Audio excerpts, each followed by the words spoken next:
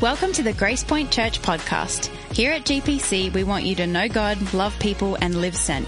From wherever you're listening, we hope you're encouraged by this week's message. If you want to learn more about Grace Point, head over to gracepointchurch.net. And now, this week's message. As we wrap up our series, Trading Up, we've been emphasizing in this Trading Up series, moving from my way, nature, nurture, however I grew up, this is the way of my life, to the Jesus way. And I want to always point that it's a higher, it's a better, it's a more noble, it's a more lasting and sustainable way.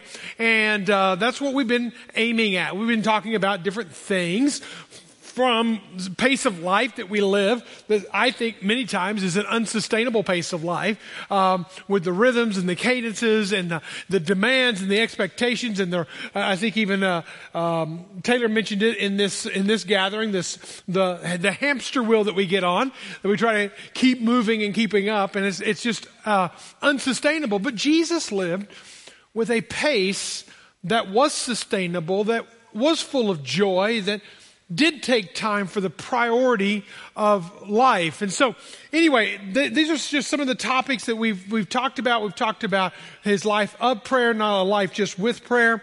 But today, I want us to enter into the narrative of last week and pick it up right there, because what Jesus is calling us to today is trading up from simply a man-sized, finite vision of ourselves to a God-sized, infinite vision. That's not a hyperbole. I believe God has something for us that is God-sized. It means I can't manufacture it. I can't do it. I can't generate it. I'm going to need help. And you're going to hear that at the end, how we get help to do this God-sized vision. But it's also a vision that is infinite. And again, not a hyperbole. It's something that will go on forever. It's something that will last for generations. It's something that we get to be a part of, that he could have totally excluded us, had all the reasons to exclude us from it, but he didn't. And so I want to ask you a question I said last week. Is God's vision for your life bigger than your vision for your life? Because I want us to have a God-sized vision, both infinite and God-sized and something beyond us. We live in a day when we have visions for our life. We have dreams for our life. We have aspirations for our life. But I'm afraid so much of our dreams and aspirations is simply making our life better. It's about self. How can I improve self? How can I make self better, look better, feel better, think better, all the betters about myself that I can be? It really becomes a very, very myopic kind of view on life, that it's really about me advancing me in life. And it's really a sad tale that is the story, that it's almost as if it's our vision for our life to make a better version of ourselves. And this has generated in our culture a self-help society that is no joke, $10.4 billion with a B a year industry, where we are self-helping, self-reading, going to seminars and listening to podcasts and getting coaches for different areas of our life so that we can improve self. Now, hear me out. I'm not saying that's bad.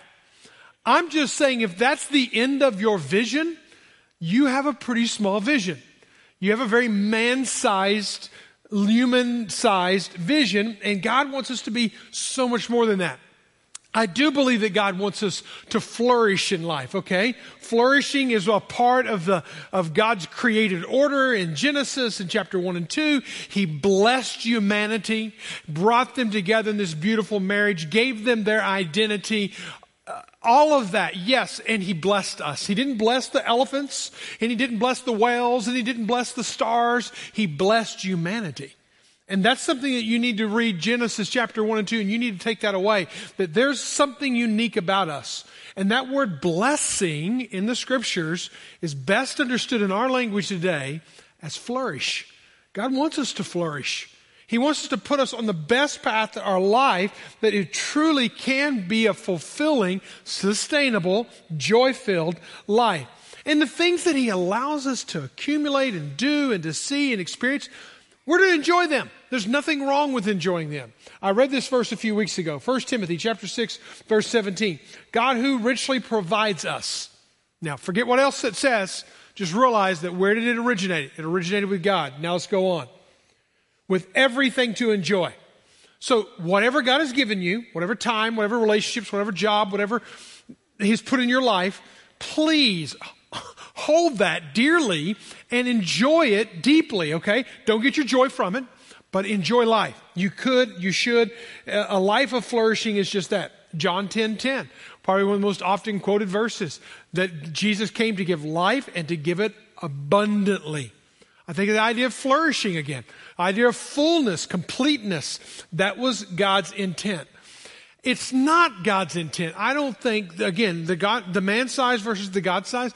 When he talks about flourishing, I don't think it's necessarily flourishing means that I'm going to have a fully funded 501 or 401k. By the time I'm 50, I will retire by 55, and then I will play golf 3 days a week, and I'll be on the trails the other 3 days a week, and I will sip mimosas in the morning and Mai Tais in the evening, and that's my life.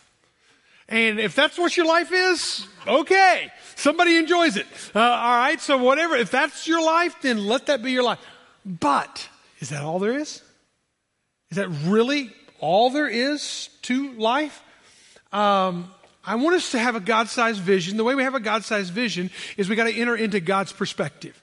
The way we enter into God's perspective is we got to get His eyes on things. So what do? We look through life through God's lens, through God's eyes. We see things as God sees them. And so here's just a book that I read, mentioned a few weeks ago, as one of the top books that I've read was 7 Habits of Highly Effective People. Habit number 2 is begin with the end in mind. I want us to begin our life, if we're talking about a vision for our life, with the end in mind. So what does the end of life look like for you? What do you want to be said of you? What will be said of you? What will be said of our existence on this earth? Well, where do you find that optics? Where do you find that visual? Go to the book of Revelation, the last book written, the book that tells us about the future, that tells us about what's around the corner, if you will. And what do you see there? You see that all God's people gathering around His throne, worshiping from every tribe, from every tongue, from every people. All this is an incredible story that unfolds there. And it happened, this is not the only time it's mentioned in Revelation, but it's one of the times. And then you see at the very last chapters, you see us gathering around the table at a feast with our Lord and our Savior. And just think about all the people feasting, worshiping, and enjoying the presence of God. I can't even begin to imagine what that is. I can't put words to it, to what heaven will be like. But let's say this. I want to live my life with the end in mind. That I'm going to have a perspective that I'm not just living to the end of my life, I'm living to the end of time as we know it. And what does it take? What does it look like to get there? Because see, really what should happen if we see every tribe, every tongue, every people, every nation gathered around the throne, then I need to ask myself, how do I fit into that picture? Not just me worshiping. How do I fit into that picture of seeing worshipers around the throne with me, of all people, tribes, tongues, and nations, and so forth? Well, Piper said it well. He said, worship is also the fuel of missions. If we understand that the mission of God, that we're not just called to flourish, but I think the second component of our God's vision, God-sized vision, is that we are actually called to be and live on mission with Him, on mission for Him. And this is just not my words for it. So again, let's go back to last week. Last week was Easter.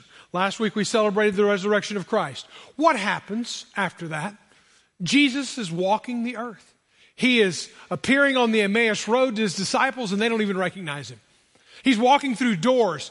Thomas is doubting, and he's feeling the piercings in his body. So he's physically resurrected. They're experiencing Jesus in this fully resurrected body. At one time, it says in 1 Corinthians 15 that He appears to 500 people. So when Jesus is spending His life on this earth from the time of His resurrection to the day of His ascension, He is interacting with people. It is 40 days that he lives on the earth. From resurrection to his ascension, 40 days. What were those 40 days? What was he talking about?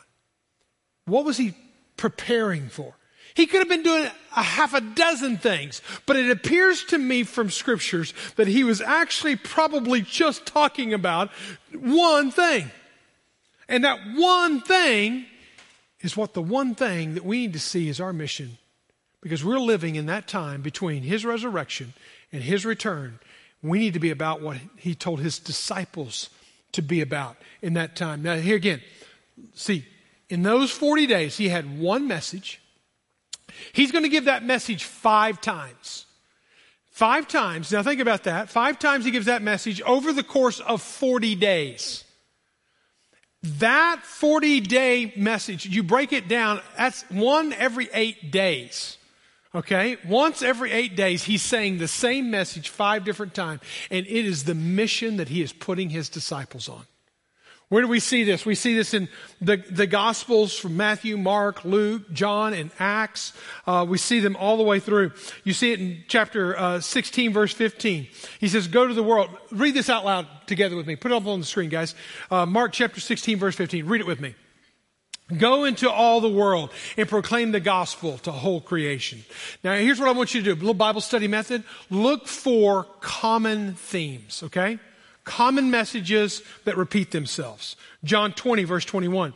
Jesus said to them again, read it with me. Peace be with you. As the Father has sent me, even so I'm sending you. Matthew 28, read it with me. Go therefore and make disciples of all nations. Luke 24, read it with me. Repentance for forgiveness of sins should be proclaimed in his name to all nations, beginning in Jerusalem. You are witnesses. You hear right there some common themes that are given to us. Don't miss them. Because in these common themes, we see both a message, but we also see a movement. If you look at those verses up there, you'll find a common theme of going. Going where? Going, sending me, sending you. Go, beginning in Jerusalem as if it's a movement. I'm leading you on from here. See, here's the truth about what God's mission is for our life. You cannot go with God and stay where you are. You've got to be willing to move. God is moving. God is on the move and he is working. But it's also, there's a message behind it.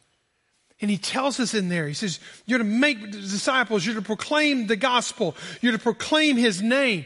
There's something that we're supposed to be about the years of life that we're on. Now, if you've been in church any length of time, you know when we refer to these verses, this is called the Great Commission. Because in the 40 days that Jesus was walking the earth from his resurrection to his ascension, 40 days, he's giving the same message on average every 8 days. Must be important to Jesus if he's going to have to repeat himself that much. And he's going to do it at the end of his life. So his time on the earth. And he's going through this great commission that he's given for us is for every single one of us. And this is a mission that is so great, it's a priority. It says you need to make this a priority for what you're about. Every 7 days, you know what we say here when we leave out of this room? Live sent. I mean, you may get tired of that. It may just become rote memory to you. But we're just reminding us that we're on a mission and that God has sent us just like he sent his disciples. So we are being sent. It's also great in scope. It's to the whole world. All the nations of the earth. Everyone will hear. And why is this important? Matthew 24, verse 14. The gospel of the kingdom will be proclaimed. It will be. Not might be, someday, hopefully it will be. Will be proclaimed throughout the whole world as a testimony to all the nations. And then the end will come. You want to usher in God's kingdom faster than anything else? Get out and share the gospel. Get out and share with people who don't yet know, who have never had a chance to hear. I said there were 5 accounts. I've only read 4. Let's open our Bibles to Acts chapter 1. Acts 1. We're going to begin reading verse 1 and following. In the first book, O Theophilus. Now, what's the first book and who's Theophilus? The first book is the book of Luke, written by Luke. This is the second book of Luke, written by Luke. It's called Acts. And both of them were written to the same individual, O Theophilus, or Theophilus is his name. We don't know exactly who Theophilus is. There's two speculations, and it could be both and, or it could be one or. One is he's a new believer, and Luke is trying to disciple him along. Or two, or he is also a very wealthy individual, and he is literally funding the project that's being done here. Because if you read Luke and you read Acts, it is the most historically dense books in the New Testament. I mean, he covers everything in those books, just about everything. He covers a vast majority that even the other Gospels don't include. So just realize that Theophilus is either a new believer or a guy who helped fund the project. I have dealt with all that Jesus began to do and teach until the day when he was taken up and was given the commands of the Holy Spirit to the apostles whom he chosen. The apostles whom he chosen. The Holy Spirit, he says, I'm doing this work. The Holy Spirit is doing this work through the apostles that he has chosen. He presented himself alive to them after suffering many proofs, appearing to them during the 40 days. I said, these are the 40 days. Here they are. Speaking to them about the kingdom of God. Now hang on to that kingdom of God statement. While staying with them, he ordered them not to depart from Jerusalem, but to wait for the promise of the Father, which he said, you heard from me. For John baptized with water, and you will be baptized in the Holy Spirit not many days from now. And when they had come together, his disciples, the 120 in the upper room probably, they asked him, Lord, will you at this time restore the kingdom of Israel? Jesus has just been talking, I pointed this out, Jesus has been talking about the kingdom of God. They're wanting to know about the kingdom of Israel, okay? They're not the same. The kingdom of Israel is the kingdom of Israel, okay? It's Israel. But the kingdom of God is much broader than one people group, one nation, one geopolitical system. And so Jesus is focusing on that. They're focusing on this. And he said to them, it is not for you to know the time of the seasons. Your Father has fixed for it by his own authority. But this is what you need to focus on. You need to focus on, you will receive power when the Holy Spirit has come upon you, and you will be my witnesses in Jerusalem and in all Judea and Samaria and to the ends of the earth. And when he had said these things, they looked up and boom, he was lifted up in the cloud. You talk about levitating, he is doing it right there. In a cloud, and they took him up out of their sight. And they were gazing into heaven, as I would be doing at the same time with them. Thinking he's going to come down. He went away for 3 days. He's going to come back down. And two men show up with white robes on. And they say, Men of Galilee, why do you stand there looking to heaven? This Jesus who is taken up into heaven will come in same way as you saw him go into heaven. So a beautiful story of a climactic moment of Jesus' ministry on the earth. But so what for you and me? Because what he unfolds right there in that passage of Scripture gives us the vision of God, the components, if you will, of God's vision. And listen, you don't want to separate out any of these components to God's big vision, because these all go together. It's like baking a cake and not putting an egg in, or not putting oil in, and whatever that you else put in the cakes. And you miss it, you miss out one of those components, it won't taste the same. It doesn't fit the same without these components. What are the components? Number one, the component of people. All right? People are a part of this. Notice that when you look at this, he refers to the people that God has chosen. The Holy Spirit chose them in verse 2. Listen, any organization will tell you that the most important asset in any organization is the people. The people make it up. The apostles whom he had chosen in verse chapter 1, verse 2. Who are these apostles? Are they some magna cum laude graduates from some Ivy League school? No, you know the story. They're fishermen. They're uneducated. They probably didn't even have a secondary school education. They maybe couldn't even write their names. We're not talking about very educated, wealthy nobles born that God has chosen. God has chosen common people, everyday people, blue-collar people, uneducated people. And what he's going to do with these people is incredibly supernatural because they're not living their vision, they're living God's vision. Look what it says a few chapters later in Acts chapter 4, verse 13. This is what people were saying about these commoners. And they saw the boldness of Peter and John, and they perceived that they were uneducated. So they're probably their language was a little broken, their grammar was a little out of joint, things like that. And they were just common men.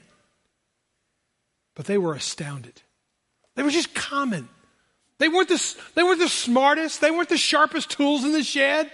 But they were just common people. Here's a life principle for you, friends. God does uncommon things with common people. God can sometimes do more with a commoner than he can with the most high and mighty, the most educated. I'm not saying that we ought not pursue education. I'm all about education. But the point is that if I'm relying on my education, no, I need to be listening to God's calling on my life. What God is going to end up doing with these guys and these women is going to be life-changing. Revolutionary. Acts chapter 17, a few chapters later, different people, but still apostles of Jesus, says these men have turned the world upside down. These were common people that God was doing uncommon work, turning the world upside down. What does God want to do with commoners in this room right now? Who are just saying, listen, I'm a follower of Jesus. I want to be used of him. I'm just a person. A passage that meant a lot to me in my early calling into ministry was 1 Corinthians chapter 1, verse 26 and following. In fact, I'll say that this was the linchpin of my calling, was these words that I'm about to read. For consider your calling. Brothers, sisters, not many of you are wise according to worldly standards. Not many of you are powerful. Not many of you are noble, of noble birth. But God chose the foolish of the world to shame the wise. God chose the weak of the world to shame the strong. God chose the low and the despised of the world, even those who are not, to bring to nothing the things that are, so that no human being might boast.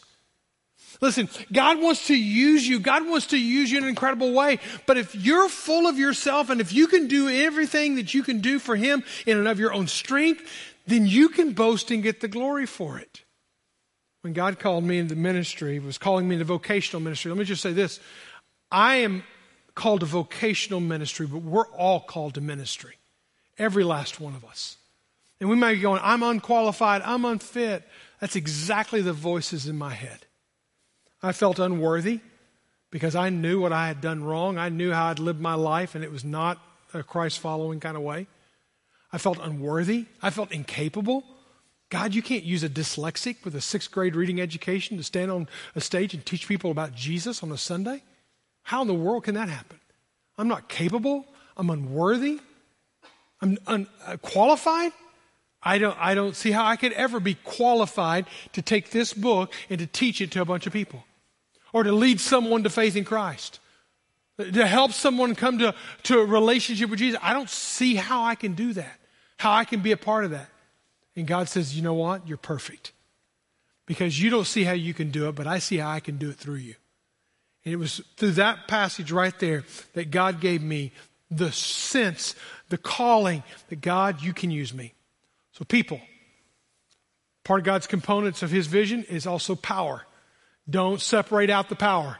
Where is the power coming from that you're going to do the ministry? Look at verse 4 and 5.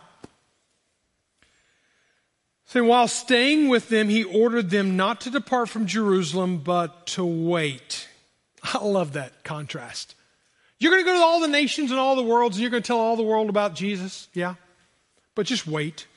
don't go. For the promise of the Father, which he has said to you, you heard from me. And John baptized you with water, but you will be baptized with the Holy Spirit not many days from now. I love the idea that, listen, if I'm going to be a part of God's big vision, I can't do it myself. You can't do it yourself. I need the power of the presence of God in me. It's the only way it will happen. It's the only way it will be lived out in me. 2 times, you see it right here in 1, and you also see it in Acts chapter 11, the idea of baptism of the Spirit is mentioned. But you're also going to find in chapter 4 twice, also in chapter 9 and chapter 13, you'll talk about being filled with the Spirit. Then there's other times the Bible talks about being anointed by the Spirit. Are they all 3 just the same thing? No. There are 3 different things, 3 different events. One is the baptism that happens whenever you become a follower of Jesus. The Spirit of God immerses himself inside of your spirit. You become immersed in his Spirit. He moves in, takes up residence in you. And this is why when I talk to somebody about they make the decision to follow Jesus and they pray and receive Jesus, it's like I ask this question all the time. Are you saved? And they'll say, yes. Now, how are they saved? How do they know they're saved? And one of the reasons, not all of the reasons, but one of the reasons is that there's a difference inside of me. I want to tell you right now, that sensation, even though you're not going for the sensation, that feeling, if you will, that extra voice in your head, that's the Spirit of God moving in, taking up residence. The scripture talks about it in 1 Corinthians chapter 12, verse 13. For in one Spirit we were all baptized into one body. So the baptism is that Spirit of God saturating us. First you're baptized, but we're empowered by his Spirit. The idea of being filled by the Spirit is walking in the Spirit, controlled by the Spirit. It's literally our day-to-day is being lived out in the presence of the Spirit of God, and we are to continually be filled with the Spirit of God. But there's a third one, and that's the anointing. It's whenever God anoints me for the work that he has called me to do. Now, let me just say this, and you read through the book of Acts. Who is the central character in the story of the book of Acts? Some would say it's Peter. He preached the first message in the book of Acts. He founded the first church in Jerusalem. He's the central figure. You don't read past chapter 16, Peter's name even mentioned. It's not Paul, even though Paul is dominant, major player in the last part of Acts, but he doesn't become a follower of Jesus until Acts 9. The central number one figure in all of the book of Acts is the Holy Spirit. Mentioned 59 different times. That's on average of 2 times every chapter. You can't come to the book of Acts and study the book of Acts and study the life after Jesus on the earth and miss the Spirit of God. Verse 8, it says, and the Holy Spirit has come upon you. You will be my witnesses, but you will receive power when the Holy Spirit has come upon you, and you will be my witnesses. What does that mean for you and me today? If we're going to live out the vision and the mission of Jesus in our life, it means that God's Spirit is going to strengthen me when I feel weak. When I feel like I can't share my faith. I'm inferior. I may mess up. If you only understood the number of times that I've messed up sharing the gospel and how God somehow works through my mess ups to help one person become to faith in Jesus, I can't count for you the number of times. I've misquoted verses. I've given the wrong references. I've said the wrong thing at the wrong time. But God somehow hits straight licks with crooked sticks all the time. And that's what he does. He takes our weaknesses and he makes them strong. God's love has been poured out into our hearts through the Holy Spirit, who has been given to us, who while we are still weak, while we're weak, God's Spirit's moving in and taking over. God's Spirit gives us the words that we need. So you're in this opportunity with somebody at school, at work, or wherever you are, and you have the opportunity to share the gospel with them. You think, I don't know what I'm going to say. I don't know the first words I'm going to say. You can go through all the trainings in the world, and you're going to get into that moment, and I'm not going to know what to say. Well, Luke 12:12 is your verse. For the Holy Spirit will teach you in the very hour what you ought to say. He's going to give you the words. You just hang on it. You walk in obedience. And then finally, He's going to anoint your words. This is where God does mystical things, okay? Jesus said it like this. He said, the Spirit of the Lord is upon me because He has anointed me to proclaim the good news. That anointing is what God does in the task that you're about. So we're baptized. We are filled, day-to-day walking, but we're also anointed in the work that He's wanting to do. Don't forget the person. You're a person, I'm a person. God uses people. He could have used angels. He could have used a special created being to deliver His message. He didn't. He chose you. He chose you. He chose you. He chose me. He uses people. He fills us with His power, His presence, His Spirit. But finally, He has a plan. God has a plan for what He is about to do, what He's going to do with us in His big scheme. Listen, God is a strategist. It's not just willy-nilly go wherever you want to go. He literally said this. He said, I want you to go to Jerusalem. I want you to all go to Judea. I want you to go to Samaria. And then I want you to go to the uttermost parts of the earth. They were in Jerusalem. They were from Judea. That was where they lived and grew up. They knew where Samaria was. Nobody wanted to go to Samaria. And the uttermost parts, yeah, even to the places you've never even heard of. David Platt said it like this, summed it up this way. I'm going to send you to people who don't love you, to people you don't love, to places you don't know. The people in Jerusalem were the ones who just crucified Jesus, and they hated Him. And they hate the disciples. The disciples of the Jews hated the Samaritans. And at the same time, they're going to go to places that they've never even heard of. They're going to go to places that people don't love them, people that you don't love, and to places that you don't know. But that is a part of the mission of God. The strategy of God is to get His message to all those places. And you know what? These common, uneducated disciples were able to do through the power of the Holy Spirit working in them, giving them the words at the hour that they needed to have it, anointing their words while they were sharing. It's incredible. They started a movement. God started a movement through them that for the next 3 centuries explodes. For example, 40%, this is what historians have projected, that Christianity grew by 40% each decade for the first 3 centuries. That's significant. To the point that the Roman Empire, by 350 AD, that there were 33 million Christians in the Roman Empire. That was over half the Roman Empire in a very short amount of time. What am I saying? I'm saying that God's vision is bigger than our vision. It is infinite. It is God-sized. He's calling us to be a part of it. We're people called by God, given His Spirit, given a strategy. Say, go to Jerusalem, go to Judea, go to Samaria, go to the ends of the earth, and bring my gospel there. Bring my good news there. There are 3 ways that we can join in His mission. 1, with an open map and an open Bible. Open map and an open Bible will tell you where. Where do I need to go, God? Open map, what am I looking at? You're reading the scriptures, and it's talking about every tribe, every tongue, every people, every nation. It's talking about this gospel will be preached to all the nations, and then the end will come. Okay, where am I going? Where has it not been? Where has the gospel not gone? Well, there's this little window. Actually, it's a very big window. It used to be called, when it was literally first written, it was written called the 1040 box. But it's actually called the 1040 window now. This 1040 window has the largest concentration of people who have never heard the gospel than any other place on the planet.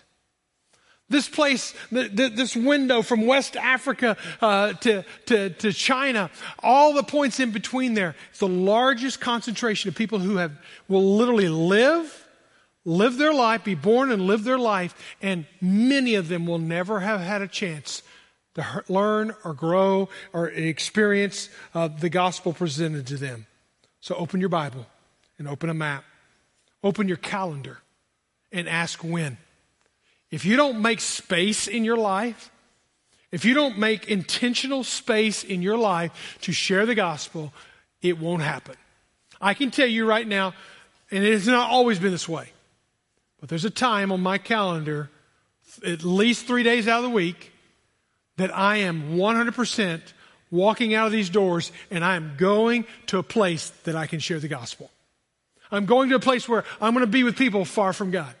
I'm going to hang out with some people. And so the point is that I'm trying to make is that you need to find that space in your calendar and say, this is me going into the world. Otherwise, everything else will fill it up. Find that space in your calendar. This next weekend is an opportunity for us to love on Saturday morning, and opportunity to Hope and WA for us to love on our community and think about loving on children who maybe some of them have never experienced unconditional love, have never heard of the gospel of Jesus Christ. We're going to have 200 and something families in this church that are coming for DHS training, and it will be DHS training, but they're allowing us to present the gospel to all those families. Plus, we're going to have activities for the kids. Plus, we're going to have activities for that we're going to do in the community. This is an opportunity for you to put a spot on your calendar. Open your life and ask with whom. Do not think you're going to do this alone. Do not do this alone. This is a church thing. This is the body of Christ coming together as a movement of God about God's movement. I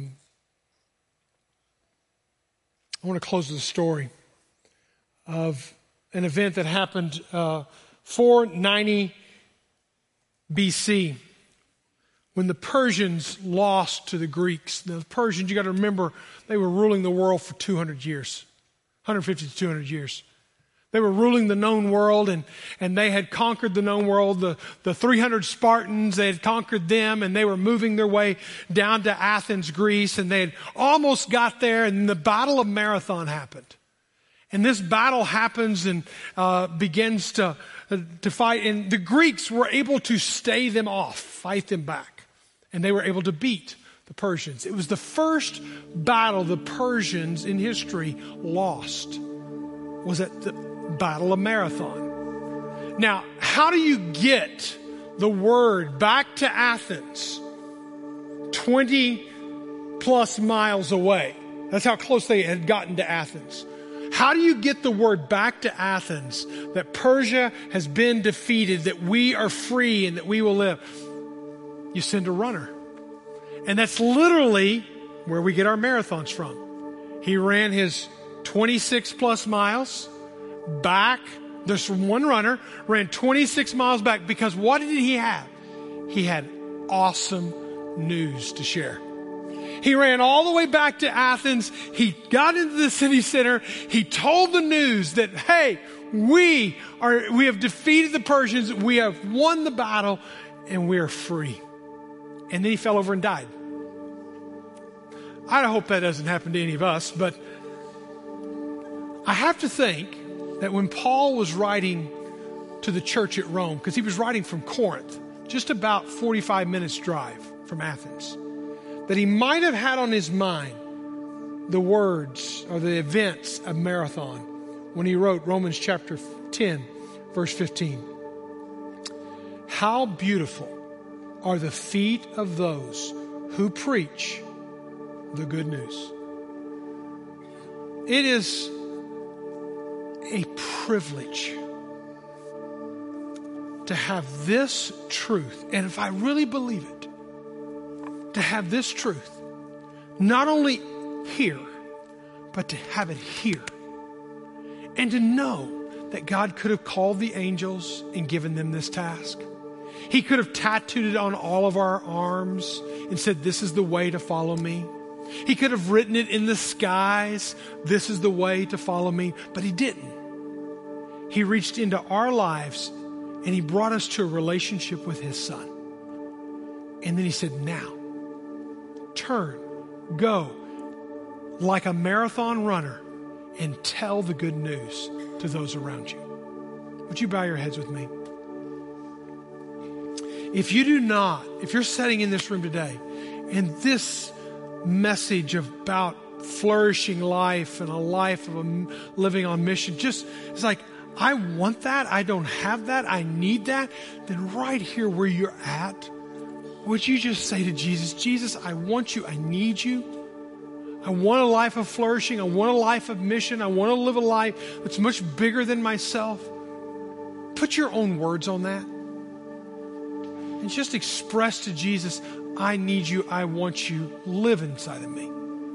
But to the church today, to the believers in this room today, I want to challenge you.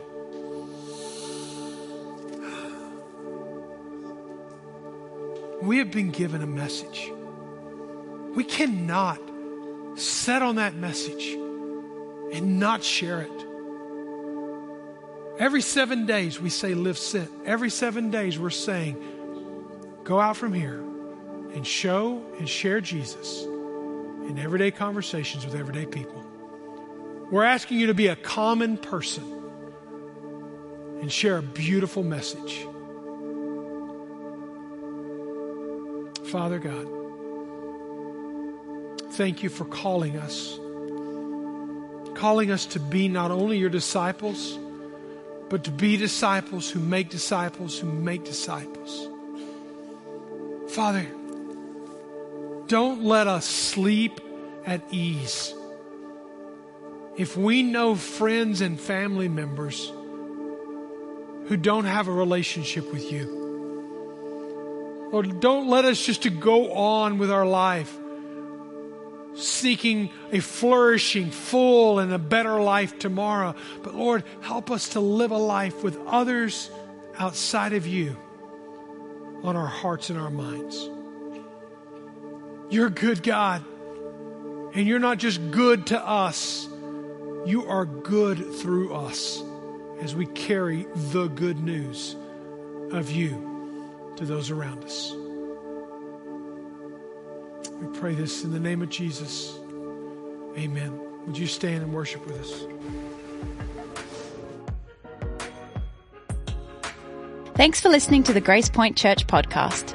To stay up to date on all things GPC, follow us at Grace Point NWA on Facebook or Instagram. As you go, be people who show and share Jesus in everyday conversations with everyday people. Live sent.